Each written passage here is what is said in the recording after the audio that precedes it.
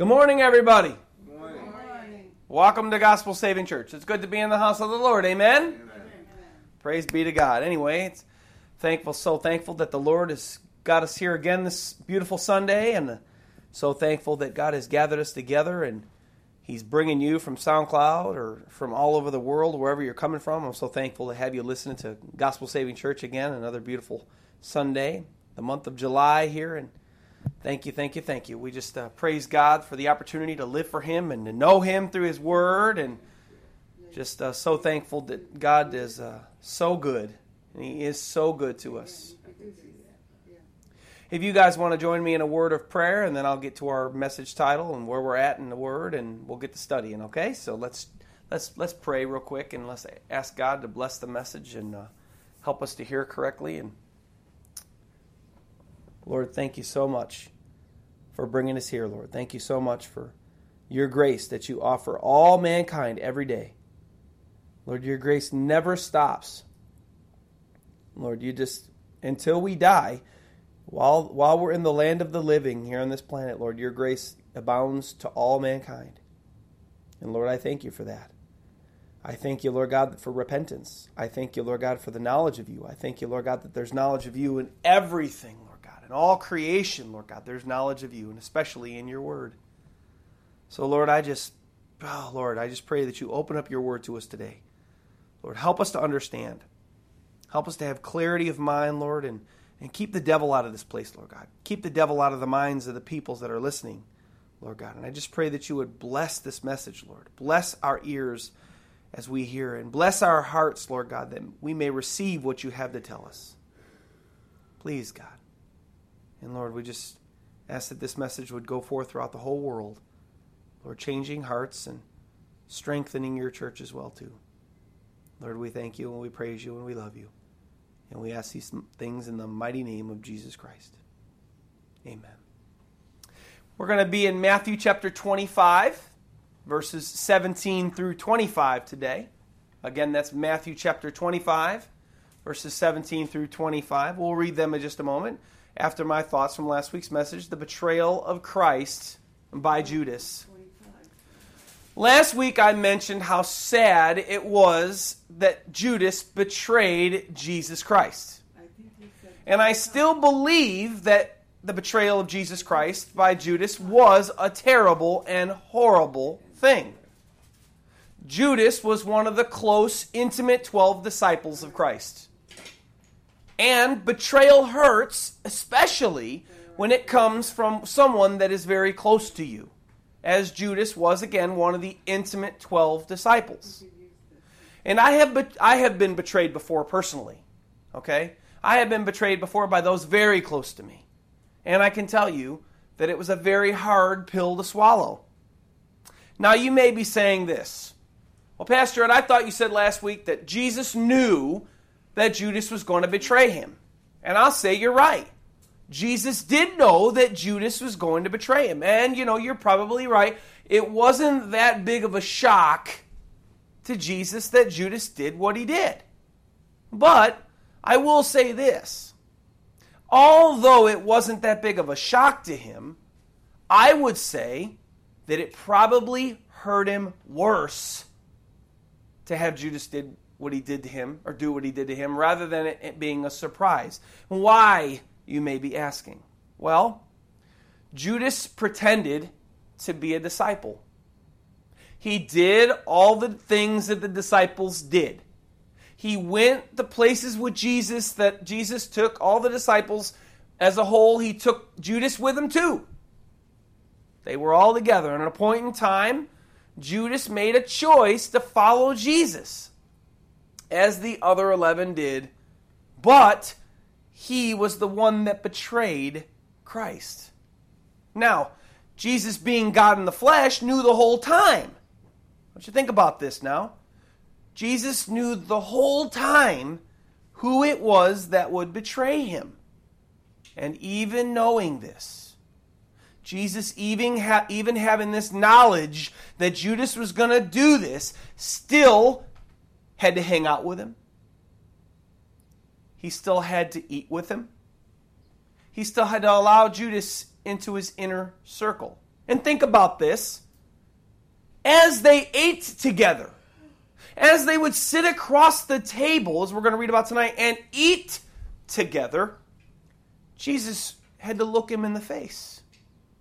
Well, every time knowing as he looked him in the face, that's the guy that's going to betray me. Oh. Jesus worked together with him in the ministry. As I said, he did all the things with Judas that he did with the other 12 as a whole, yet Judas was the one that betrayed him. Now I always like to do this because God gives me this angle, this aspect. I want you to think about something. How hard this might have been for Judas, because I like to, let's say, bring it to a personal level. I want to ask you, how would you feel if you were forced to, because Jesus was forced to, right? Judas was with him. He was part of the 12. Even though Jesus knew it, he was still in the circle, you know. How would you feel if you were forced to, on a daily basis, for a few years' time, hang out with, eat with, fellowship with, work with in the ministry? The person you knew was going to betray you and stab you in the back. And still be kind and loving and friendly to this person as Jesus was. I can tell you, my friends, that I would have a problem with it. I, in fact, don't even know if I would have been able to do it. And I guess if you were to think about it yourself, you might have a trouble doing this as well too. This whole idea of Jesus having to be with Judas for 3.5 years and look him in the face and still know he was going to betray him shows me even a deeper love that Christ had for you and me. Because now the cross, that was the final. What about all the years that led up to it? That he knew that this guy, that he saw the miracles, he heard the teachings, sat on the mountaintops with Jesus, and yet Jesus knew the whole time Judas was going to betray him. As I said, I don't know, as I think about it today, I don't know that I could have done it. I don't know that I could have done it. I don't know that when I was betrayed, I don't know that if I would have known it a few years before, I don't know if I could have continued to work with the people that I knew were going to betray me. Because just how much it hurt. And it must have hurt Jesus when Judas betrayed him. Now, again, for time's sake, those are just some of the reasons why Judas's betrayal of Christ was so sad and terrible, as I started this with. Yet I have this last thing to say, though. With as terrible and sad this was that Judas betrayed Christ, I will say this to you and me, and anybody listening, and every person on the planet. You and I and every person on the planet that's lived since Christ was in the flesh should rejoice that Judas did what he did to Jesus. And that Jesus allowed it to happen. Jesus could have not allowed it to happen. And you may be saying, what? Why, Pastor Ed? Why would you say that I should rejoice that Judas betrayed Christ? I'll say this. If Jesus would have never allowed Judas to betray him, and then in turn that betrayal led to his death by those evil-hearted, wicked religious leaders, Jesus would have never satisfied the sin penalty and been able to offer forgiveness for our sins and eternal life to anyone that would come to him. So every time you think of the betrayal of Judas, of Christ by Judas, I should say, think of how blessed you are that the way of salvation is now open to you. And rejoice that Christ loved you enough, strong enough, to face his betrayer for 3.5 years and still allowed him to be with him, even after he knew that Judas was going to betray him, and he still let him do it. And be thankful to God that the way of salvation was opened up for you. So praise God, and praise God some more. His love for us is unimaginable. I don't even fathom the great love that he has for us. Anyway, he turns such terrible and sad things around to be such great things. He turns the things that are evil into things that are good. Anyway, let's get on to today's message. Matthew 17:26, verses 17 through 25. The title of our message is, The Savior Exposes His Betrayer. Again, Matthew 26:17 through 25. The Savior exposes His betrayer. Let's read it, and let's see what God has to say to us. Starting in verse 17, Matthew 26. Now as the first day of the feast of unleavened bread, the disciples came to Jesus, saying to him, Where do you want us to prepare for you to eat the Passover? And he said, Go into the city to a certain man and say to him, The teacher says, My time is at hand. I will keep the Passover at your house with my disciples. So the disciples did as Jesus directed them, and they prepared the Passover meal. When evening had come, he sat down with the 12. Now as they were eating, he said, Assuredly, I say to you, one of you will betray me. He exposes him. And they were exceedingly sorrowful, and each of them began to say to him, Lord, is it I? He answered and said, He who dipped his hand with me in the dish will betray me. Verse 24, The Son of Man, Jesus says, indeed goes just as it is written of him, but woe to that man by whom the Son of Man is betrayed. Ouch. It would have been good for that man if he had not been born. Then Judas, who was betraying him, answered and said, Rabbi, is it I? And he said to him, You have said it. Wow. So last week, we saw how God had the betrayal of Christ by Judas all planned out. Remember, we looked at the prophecy, right? And we looked at how God actually not only had it known or knew about it, but he also had it planned since the foundation of the planet, because he had a plan for the redemption of man, and he had to make it all happen, and that had to happen, of course, by the betrayal and the murder of Jesus Christ. So you could say then, this is a fancy word, it's not really in the Bible, but the idea of it's in the Bible. But you could say that God then had the sovereign or total control of this event all planned out. Because he did. Because the betrayal of Christ had to happen to fulfill God's plan for salvation to all mankind. It just had to. God said, I love people. People are separated from me by their sin. I want to redeem mankind. I'm going to go. I'm going to pay for the sins of mankind by my death on the cross, but somebody's got to betray me in order to get me there. So I need it all to happen. So boom, it's going to happen. We just talked about that in my intro. The betrayal of Christ having to happen. The word sovereign, by the way, just means that God, as the ruler of the universe, has the right to do whatever he wants to and whenever he wants to in the world of man or in space-time or whatever. God can do whatever he wants, whenever he wants, and nobody stops him. He's the sovereign God of all creation. That's what the Bible says. Just for time's sake, just one scripture to support this. There's a few, but just one. The writer of Psalms 115:3 says, But our God is in heaven, and he does whatever he pleases. And that is true.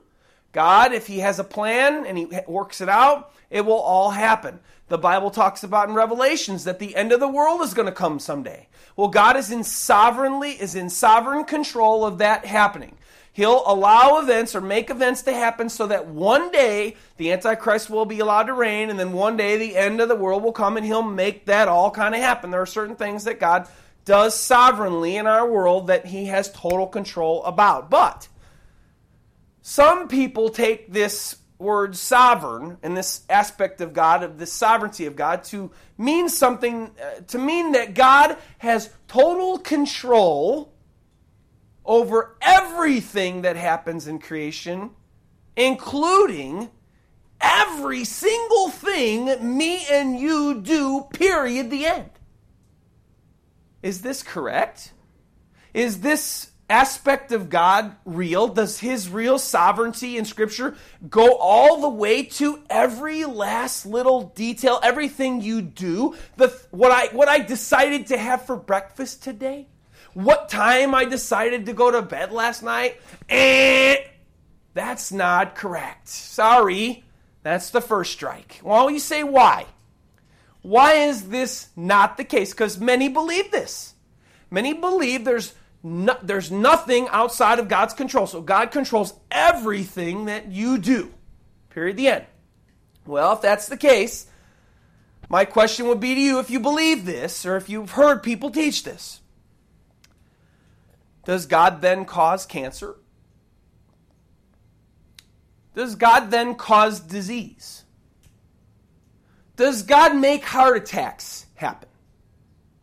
Did God create ISIS to go and behead thousands of Christians and murder people across countrysides and take over cities and rape and murder children and mothers and sodomize guys and do all this evil, do all these evil things?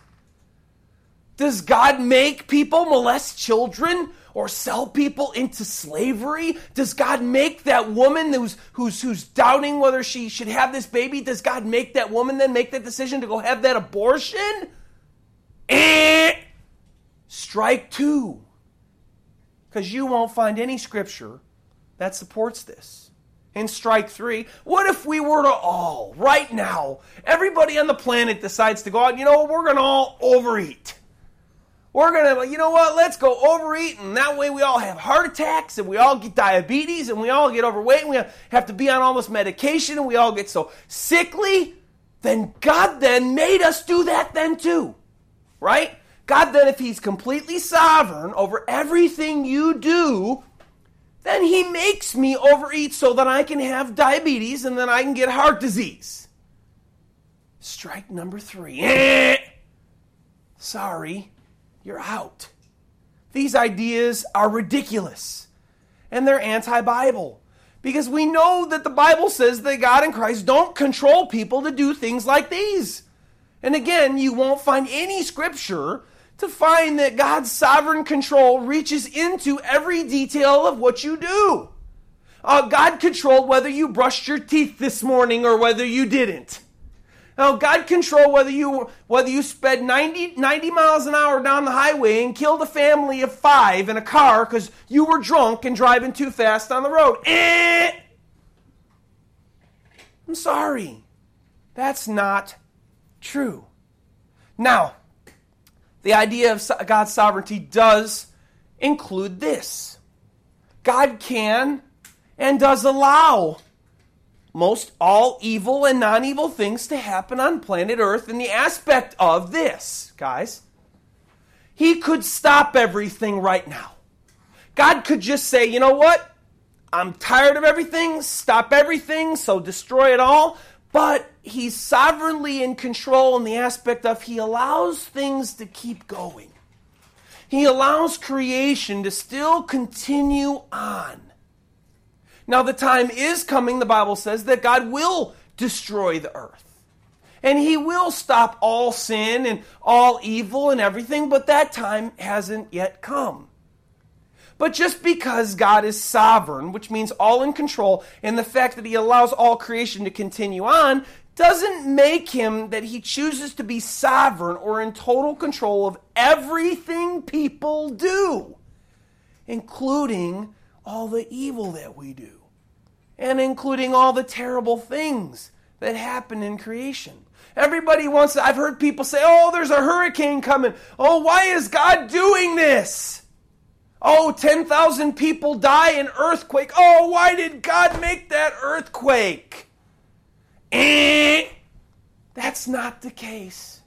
God didn't make the terrorists jump in the planes and smash into the Twin Towers, and God didn't make the earthquakes happen and all over the world right now and thousands of people die. The Bible says that we live in a creation that's fallen into sin. Romans chapter 8, you could check it out. Where Jesus says in John 14:30 that Satan is the ruler of this planet. So where does all sin come from? Why does all this evil happen? Why do people hate one another? Well, Satan's the ruler of the world right now. And why do we have all this disease? And why do we have all this sickness? Well, we live in a world fallen in sin. We're all aging. We're all in the process of dying. Unless you're first born at a certain age, you come to a point where you become of age and you start getting older and then you start to die. I don't know, it's about the age of 18 or 21. You start to die. That right there shows you that we live in a world fallen in sin. God didn't create death. When you take a step back and you look at all creation, and you look at the things that are going on in creation, when you look at all the evil actions of racism, hatred by people, and when you look at the sickness and disease that overrun the world that we live in, Satan ruling the earth and creation falling into sin makes sense. But God controlling people to do evil? God making earthquakes and hurricanes and tornadoes that kill and ravage villages and destroy people's lives? That's not the God of the Bible that I read about. Especially considering that God does no evil. It's beyond him to do evil. He can't even do evil. He can't even tempt you, the Bible says, to do evil. And if he can't tempt you to do evil, then how can he himself do evil when the Bible says that God is a God of love? People sinned, ladies and gentlemen, and decided to follow Satan in the very beginning, and they're still doing it now, and they decided to do it instead of following God, bringing all sin and bringing all creation into a sin death. God didn't cause people to sin. That's ridiculous. But anyway, back to the complete sovereignty of God and the aspect of he controls everything people do and every event that happens on earth. We don't read anywhere in the Bible that God chooses to be in complete sovereign control of everything in all creation, including everything me and you do and every bad or good decision we make. If God was like this, think about this last thing, people would be robots, right? And what about how the Bible tells people that they can either choose a life to live for God and choose a life not to live for God? And if God was chose to be in complete sovereign control or complete control of every action or emotion or everything you did, then that would mean that God would control people's choice to go to hell. God would say, you know what, so-and-so, I'm going to make you choose to go to hell because you know what, that's what I'm going to choose for you. I'm in control of your decision whether you come to me or not, and I'm going to choose that you go to hell. And that's ridiculous considering we read 2 Peter 3:9 where God desires none to perish and all to come to repentance. He wants all people to be saved, not all people to be destroyed or anybody to be destroyed. It's crazy when you dissect some ideas that mankind has made, like the complete sovereignty of God. And interesting when you break them down and you actually put some brain power behind thinking about those things versus the character of God that you see in Scripture. And when you do, if you do that, then you'll see that it's amazing that God is not quite the God that you hear some people talk about even in churches. Now, I know I made a wide detour there, but I felt that the Lord wanted me to talk about this tender subject that many people in our world misunderstand. And this is probably the biggest question one of the biggest questions of all. Why does all the evil happen? Why does God allow all the evil things to happen? Well, because that's a sin-fallen world. God is good. God's desires none should perish. God didn't want anybody to get sick or die, but then man sinned and brought it all upon us. Anyway, detour's over. Now, important note, right before we jump back here, kind of looking at last week's scripture and this one we're going to look at today. Important note, although God doesn't decide to exercise complete control over all mankind, there are times that we do see and read about in the Bible where God uses his sovereignty or total control to make certain things happen.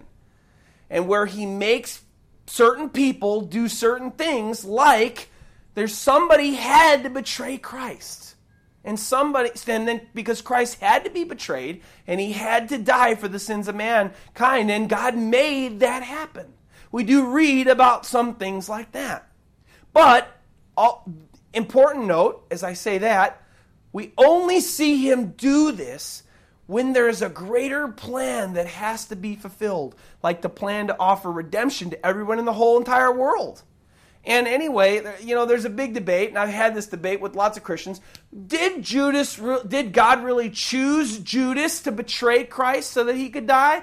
Or did Judas kind of make that decision on his own? Well, yes, although the Bible says that Judas did this evil thing to Christ, we don't read anywhere in the Scripture that God chose Judas to do this evil thing. Judas had his free will to either live for God or not to live for God. And then you say, well, Pastor Ed, who was going to betray Who was going to betray Christ then? Well, I would say this. Well, the world is full of people that don't want to live for God.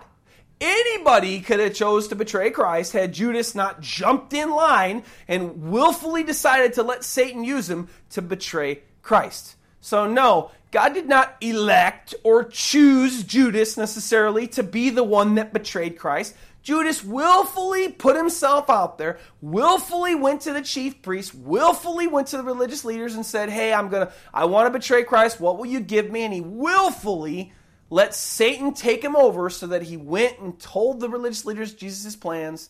And so he willfully decided to give himself over to Satan and do this evil thing. So don't think that, God chose Judas. Is he choosing me for hell too? No, the Bible says that Judas made his own decision to reject Christ and to sell Christ out. Anyway, that's why God decided to be completely sovereign anyway over this betrayal and murder of Christ, because it had to happen. If he didn't, then Christ wouldn't have died for the sins of mankind and there would have been no redemption. And if God has a plan, we talked about this last week, if God has a plan, no man or no woman or no child in all the world, heaven and earth, angel or demon or the devil, can change it if God has a plan. Because, thank God that he does. Thank God that he is in sovereign control over salvation and over eternal life, because had he not been, the devil would have made it possible for nobody to get saved. The devil would have never made it happen that Christ would have died for the sins of mankind. The devil would have had us all burning in hell or in the lake of fire. That's where he'll be for all eternity. But not only did God have the sovereign control over whether Christ was betrayed and murdered, we also ironically see another point in Scripture right here where God also exercises his sovereign control over another person. Look at verses 17 through 19 more in depth this time, and let's look at this aspect of God's sovereignty here. Verse 17 in Matthew chapter 26 says, Now on the first day of the Feast of Unleavened Bread, the disciples came to Jesus saying to him, Where do you want us to prepare for you the Passover? Pretty clear-cut question. The disciples come to Jesus and they're like, Hey, Jesus, we know the Passover's coming up. Hey, where do you want us to make it? Because you know why? We don't have a house. Right? Jesus was basically homeless. He had lots of places to stay, but he himself had no home because of the ministry. So they're like, hey, Jesus, well, where do you want us to go? We don't really have one home. Where do you want us to go and prepare the Passover for you? Verse 18, so he said, listen to this now, go into the city to a certain man. Now, if it would have been somebody that the disciples knew, he would have said, go into the city to, Martha and Mary's house or wherever. But then that wasn't even in Jerusalem. That was in Bethany. But he says, but go into the city to a certain man and say to him, the teacher says, my time is at hand. I will keep the Passover at your house with my disciples.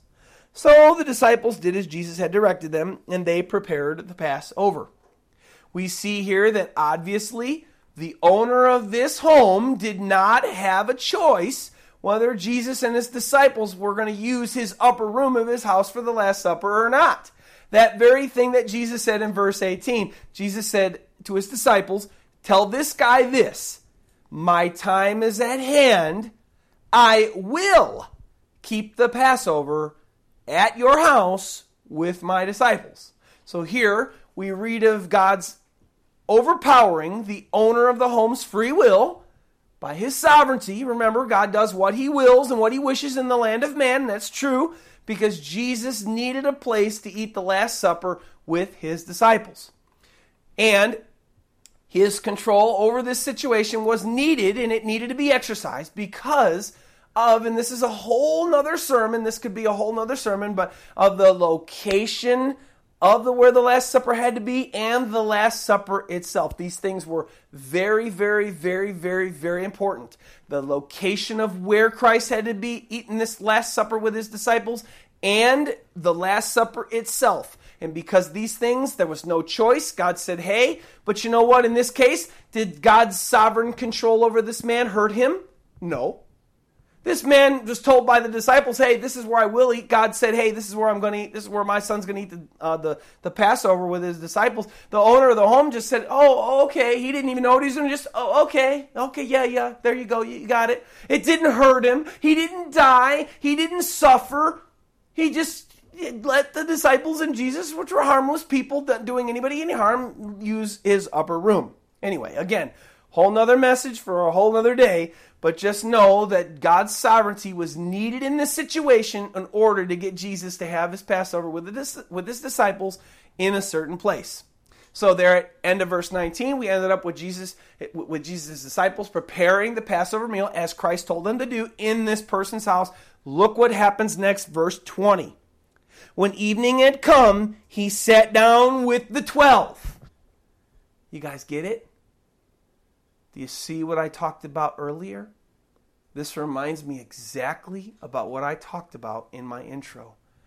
Notice Jesus sits down with the 12, his close circle of 12 to eat. Remember, I mentioned earlier that Jesus had to eat with and hang out with and do ministry with his betrayer Judas. Well, here it is again. Jesus and all the 12 sat down to eat because Judas was in this group of 12.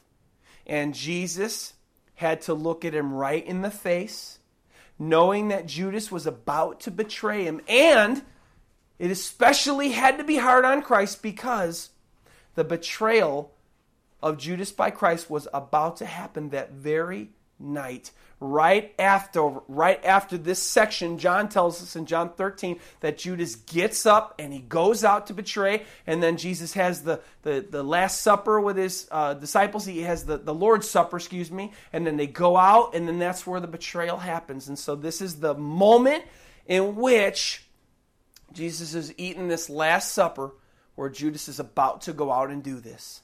And as I said earlier, this had to be hard for Christ to do. It would have been hard for me to do. Let's look at what Jesus does with this situation and how he handles it emotionally. Verse 21. Now, as they were eating, the 12 and Jesus, he says, "Assuredly I say to you, one of you will betray me." Wow. First of all, he reminds them again. Remember, this is multiple times he reminded them, I'm going to go to Jerusalem, I'm going to be betrayed, and I'm going to be sold into the hands of evil men, and they're going to kill me, right? So first thing he does, he reminds them again that he's going to be betrayed. But this time, he brings them in on a new clue. A clue that he hadn't quite told them in all 3.5 years of his ministry. Jesus is ending the end of his life, and he tells them something he's known probably since he was able to know anything. Judas is going to betray him. He tells them that one of them will do it. It's going to be one of his very own close 12 that was going to betray him. How did Jesus feel? How do you think Jesus felt when he had to say this? Well, Matthew doesn't tell us, actually. But John 13:21 does tell us how Jesus said this thing that was going to happen. Because, Jesus was a man, right? And so he said things just like me. He had emotion on some things, and he didn't have emotion on other things. So John 13:21 tells us, when Jesus had said these things, he was troubled in his spirit. And he testified and said, most assuredly I say to you, one of you will betray me. You guys got to remember, Christ was 100% God and 100% man. So all the feelings, all the emotions that we have, Jesus experienced those same feelings and those same emotions. And remember, we talked about it last week. Him being murdered hurt. Him being betrayed hurt. I talked about it earlier today. Being betrayed by anybody, especially those that are close to you, hurts. Well, Jesus there just showed us that even just saying the fact that one of them was about to betray him troubled him in his spirit. He had human emotions just like me and you. He felt pain just like you and me. He felt sadness like you and me. The Bible says that he wept, which means that he's cried. He had cried just like me and you cry. The Bible, in fact, says that God's in heaven right now, and he weeps over people. The Bible tells us that now God still has emotion just like we do, and he's God, and he's 100% God now. He's not even 100% man anymore. So here Jesus shows us that he was troubled in his spirit as he spoke to his disciples and said, one of you will betray me. How sad this must have been. How hurtful this must have been for Jesus to say. How did the disciples react to what and how Christ, what he says and what he's about to do here, what's going to happen? Look at verse 22. And they were exceedingly sorrowful. Now this is the 12. And each of them began to say, Lord, is it I? So their reaction here. I can imagine now for the 11. I can imagine, what? One of us? What? We've been with you 3.5 years. Lord, we've laid our hands on people. We've spoken to demons, and demons have been, one of us is going to betray you. Remember, the 11 had no clue. The 11 didn't have any clue at all that this was going to happen. They didn't know that this was foretold. They didn't even know anything about this. They knew that he was going to be betrayed, but what would you think if you were a disciple of Jesus and you knew he was going to be betrayed and Jesus had been forewarning you? I would think if I were one of them, well, one of those evil-hearted religious leaders, well, they're going to be the one to betray Jesus. Now, one of us? Huh? We love you. We love you. But I only have one thing to say as far as the traitor is concerned. As far as Judas is concerned. Because it says there in 22, then each of them began to say, Lord, is it I? That would mean that even Judas was one of the ones that was saying, Lord, is it I? What? Are you kidding me? Seriously? Judas had just been to the evil-hearted religious leaders, and he knew darn well that he was the one that was going to betray Jesus. How evil was this Judas? Think about it. I think that he said this just to make appearances. So think about it. He already knew what he was going to do. He already knew that he had been to the religious leaders and he had sold them out. And now here he's asking, oh, Lord, is it I? He did this just to pretend to be shocked. Judas reminds me here of a perfect picture of a wolf in sheep's clothing, doesn't he? He's pretending to be one of the 12, yet on the side, out away from the church, out away from the disciples, he's going behind their backs, and he's ratting out Jesus, and he's betraying Jesus to the evil-hearted religious leaders. The Bible also tells us that Judas was also stealing out of their money pot too. So Judas had an alternate life that the disciples didn't even know about. Okay, but Jesus knew the whole time. Judas was never, ever really saved. He always had an ulterior motive for being with Christ. And here, what an evil-hearted man that he was, just to make appearances. Is it I, Lord? Is it I?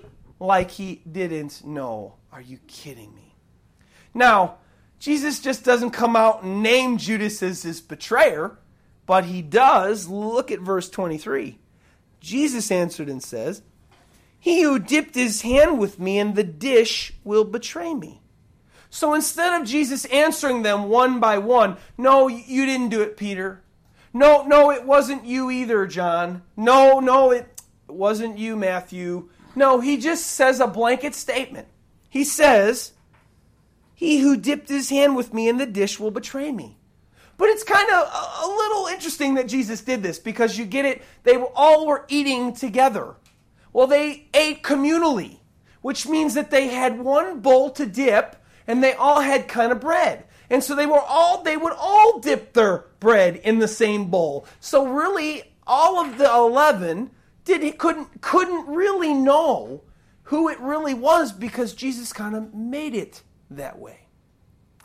In the Gospel of John, Jesus even gave John, one of his close 3 disciples, another clue after Peter prompted him. And Jesus told John that the betrayer was the one that he had given a piece of bread to.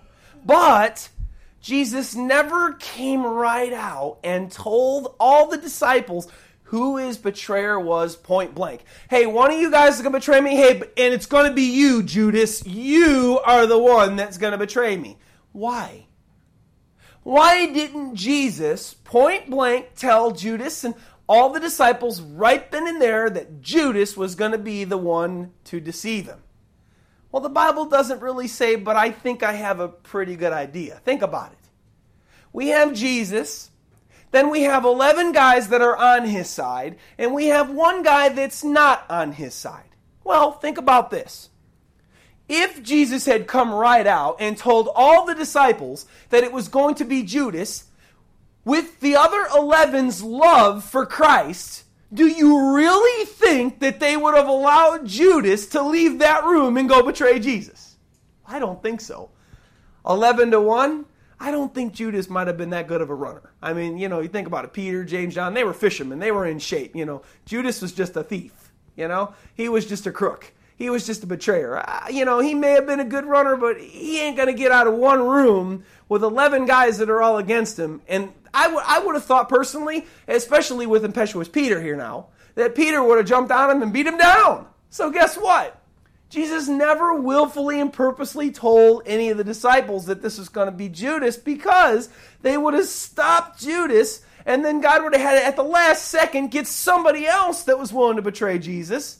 At the last second, when it already, everything was already kind of in motion, and God would have not been able to redeem the plan, to save man, which he had already rolled into effect with Jesus' betrayal and murder.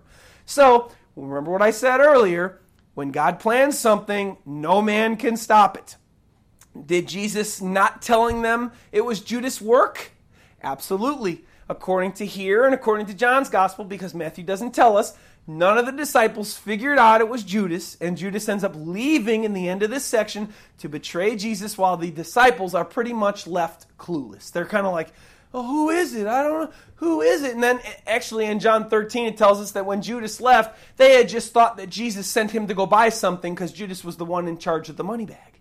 Again, if God has a plan, nobody can stop it. The disciples could not know it was Judas because they would have wanted to stop him. All right, back to our event here.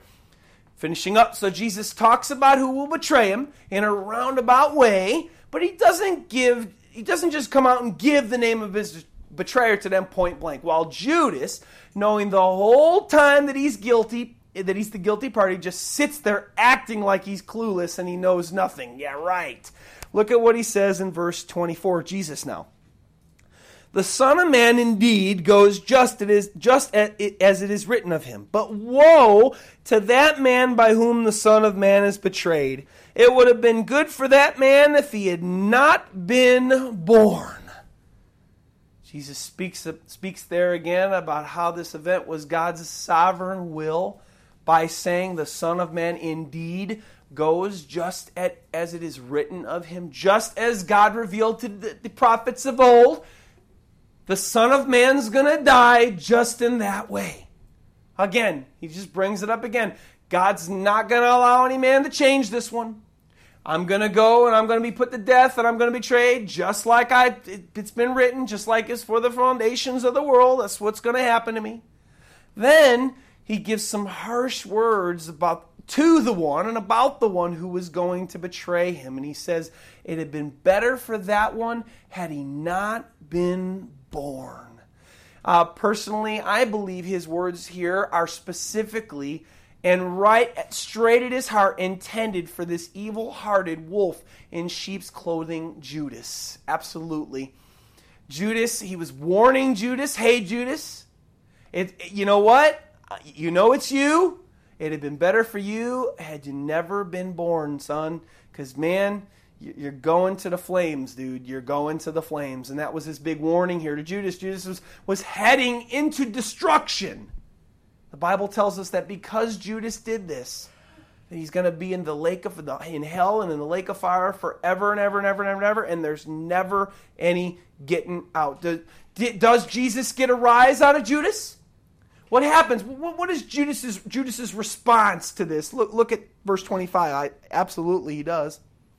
Then Judas, who was betraying him, answered and said, Rabbi, is it I?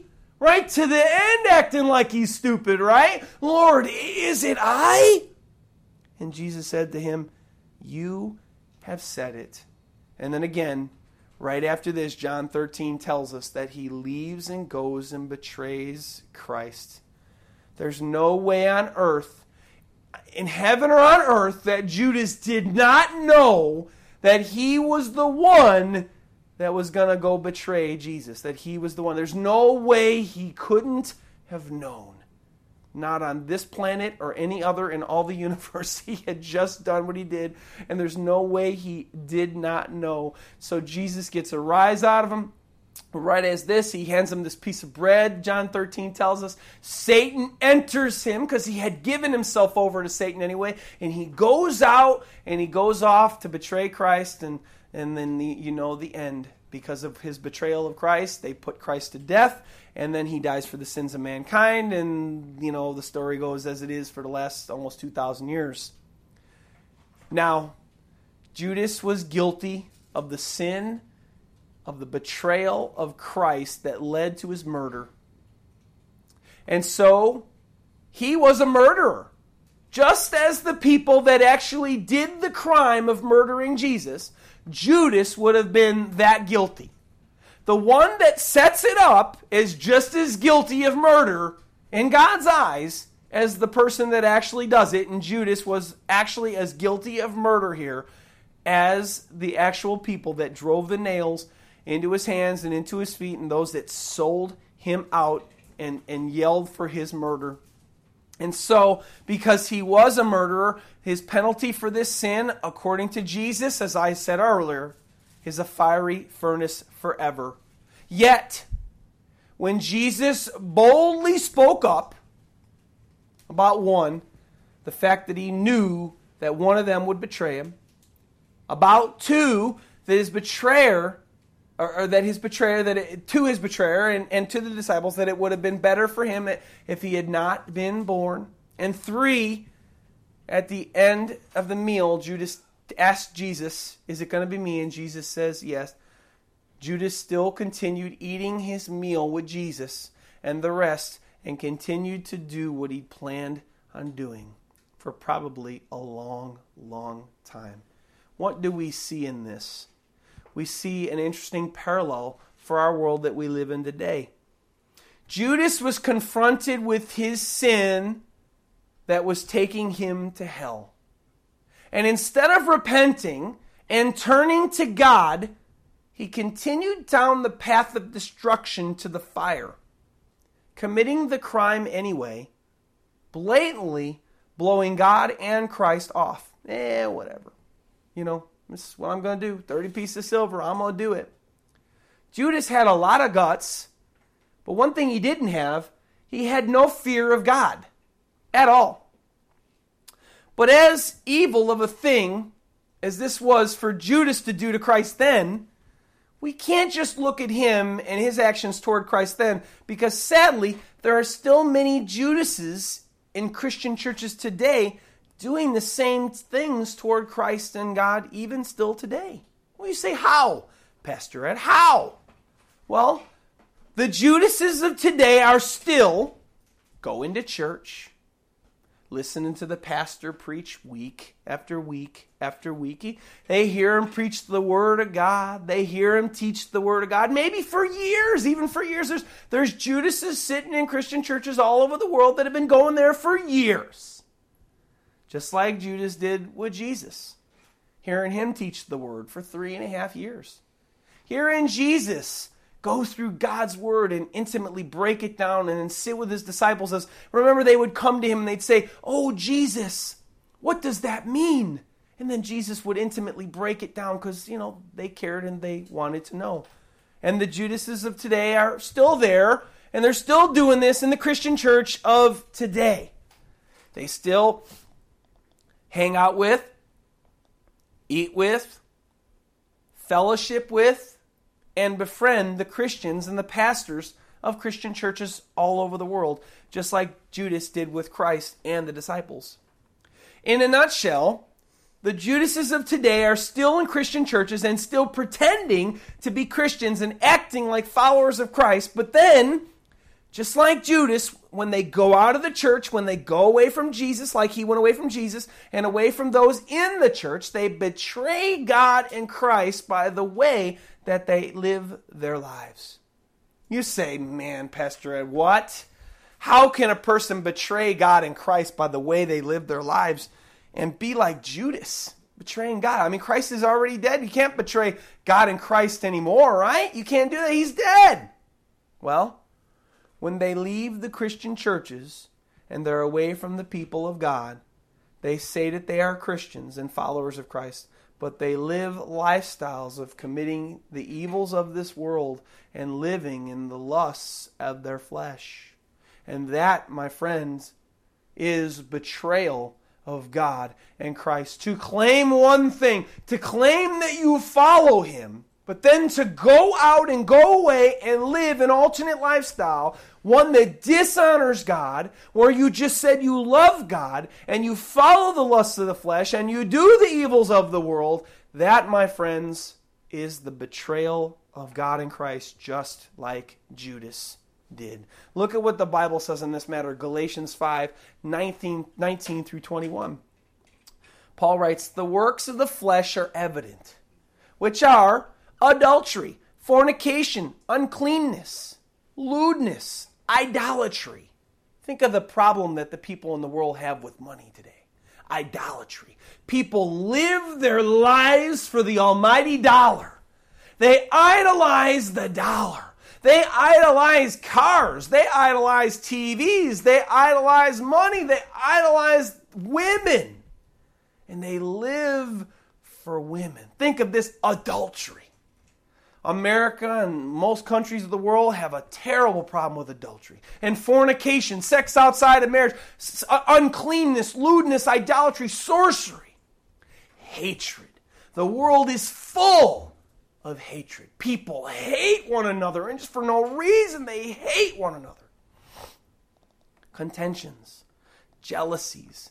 Why do you think America is the way it is? Keep it up with the Joneses. Ever heard that term? Well, yeah, that's a term that we come up here with here in America because everybody's got to have everything everybody else has. That's keeping up with the Joneses. That's jealousies. Oh, I'm so jealous of what they have. And that jealousy drives them to go have the other things that other people have. Outbursts of wrath. Look at all the hate crimes that we got going on in our world today. Outbursts of wrath, selfish ambitions. It's all about me. Dissensions, heresies, envy, murders. There we go. There's a Judas one there for you. Murders, drunkenness. Man, alcohol's on the rise. People are drunks all over the place, but still claiming they love God. Revelries and the like, which means anything like those evil things. And then he tells us here, of which I tell you beforehand, just as I also told you in time past, that those who practice such things will not enter the kingdom of God. God is saying there that no matter what profession of faith you make with your mouth, if you live a lifestyle or practice doing these things, you shall not go to heaven.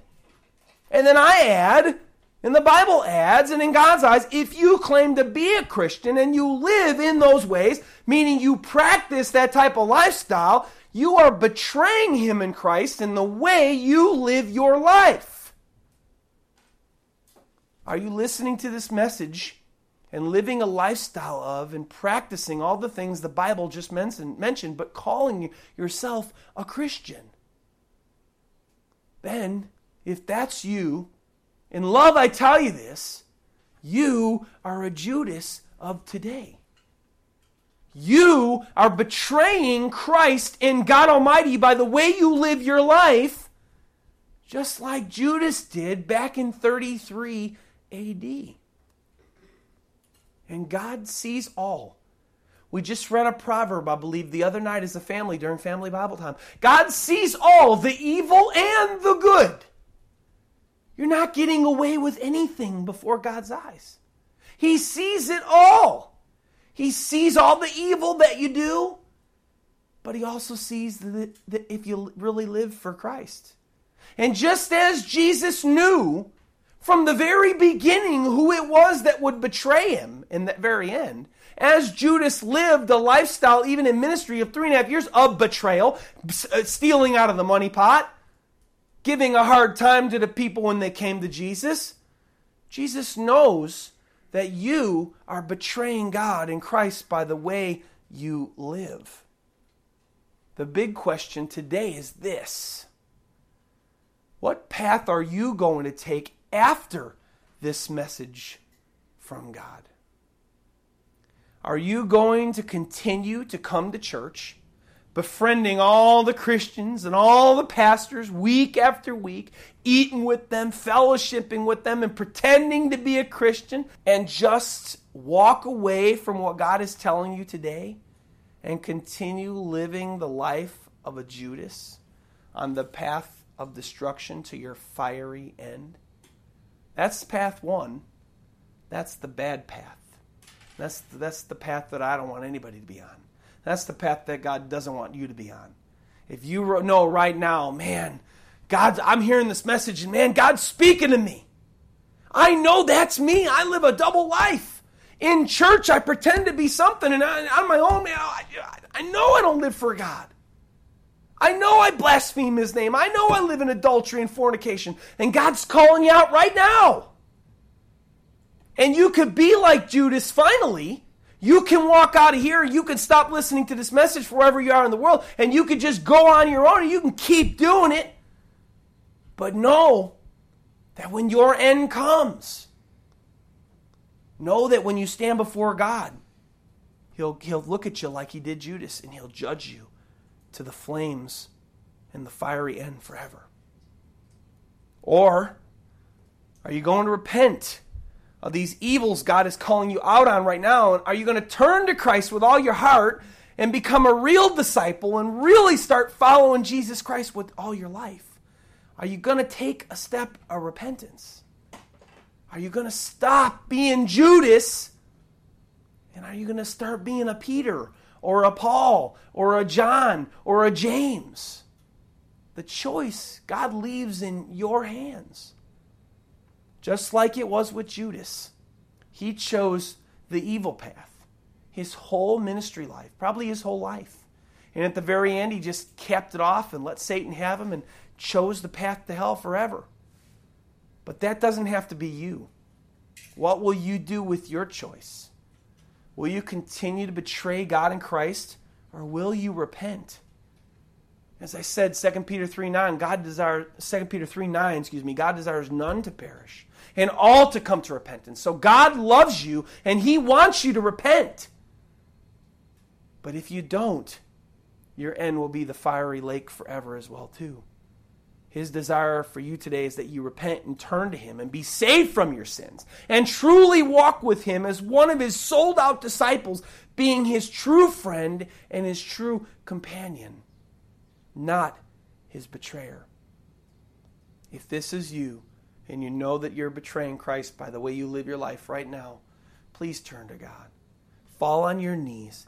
Get on your face. Cry out to God and ask Him for forgiveness. And tell Him you're sorry for what you've done and how you've lived your life.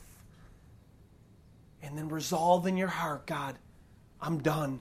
I'm not going to betray you by the way I live my life anymore. I surrender my life to Jesus Christ right now. And God, please forgive me of my sins. And God, I need you. Please save me. I realize I'm wrong. And turn your life and turn your heart over to him and surrender. Commit yourselves unto the Lord and unto his ways. And turn from your sin. God loves you. But you will burn in hell if you live out your life as Judas did his. Let's pray. Lord, thank you for this message, Lord, today. Thank you, Lord God, for your love for us. Thank you, Lord God, for this warning, Lord God, to any Judases that may be out there listening to this message all over the world. Lord God, we cannot live a double life as Judas did. Judas was found out in the end. And eventually, Lord, your word says that every secret thing, every hidden thing comes to the light. Eventually, Lord, all the disciples knew that it was Judas. Eventually, they knew. Eventually, Lord, the people that are listening, if they never turn from their ways of Judas, Lord, eventually everybody will know that they were not really a follower of Christ. I pray, dear God, that you change their hearts before then. Turn anybody that's listening to this message, Lord, turn them to Christ. And I pray, dear God, that you turn them from the ways of Judas, from the ways of the betrayer. And I pray, dear God, that they would come and get saved and be renewed in you and become your friend. God, thank you for all you do for us, Lord, and for all the true and awesome things that you tell us. And we ask these things, and I pray these things in the mighty name of Jesus Christ. Amen. Praise God, everyone. It's Pastor Ed here, and thank you so much for listening to the message. It's my prayer that you were encouraged and challenged with what you heard today to be a doer of God's word and not a hearer only. Because your life will soon be past, and only what you've done for Jesus Christ will last.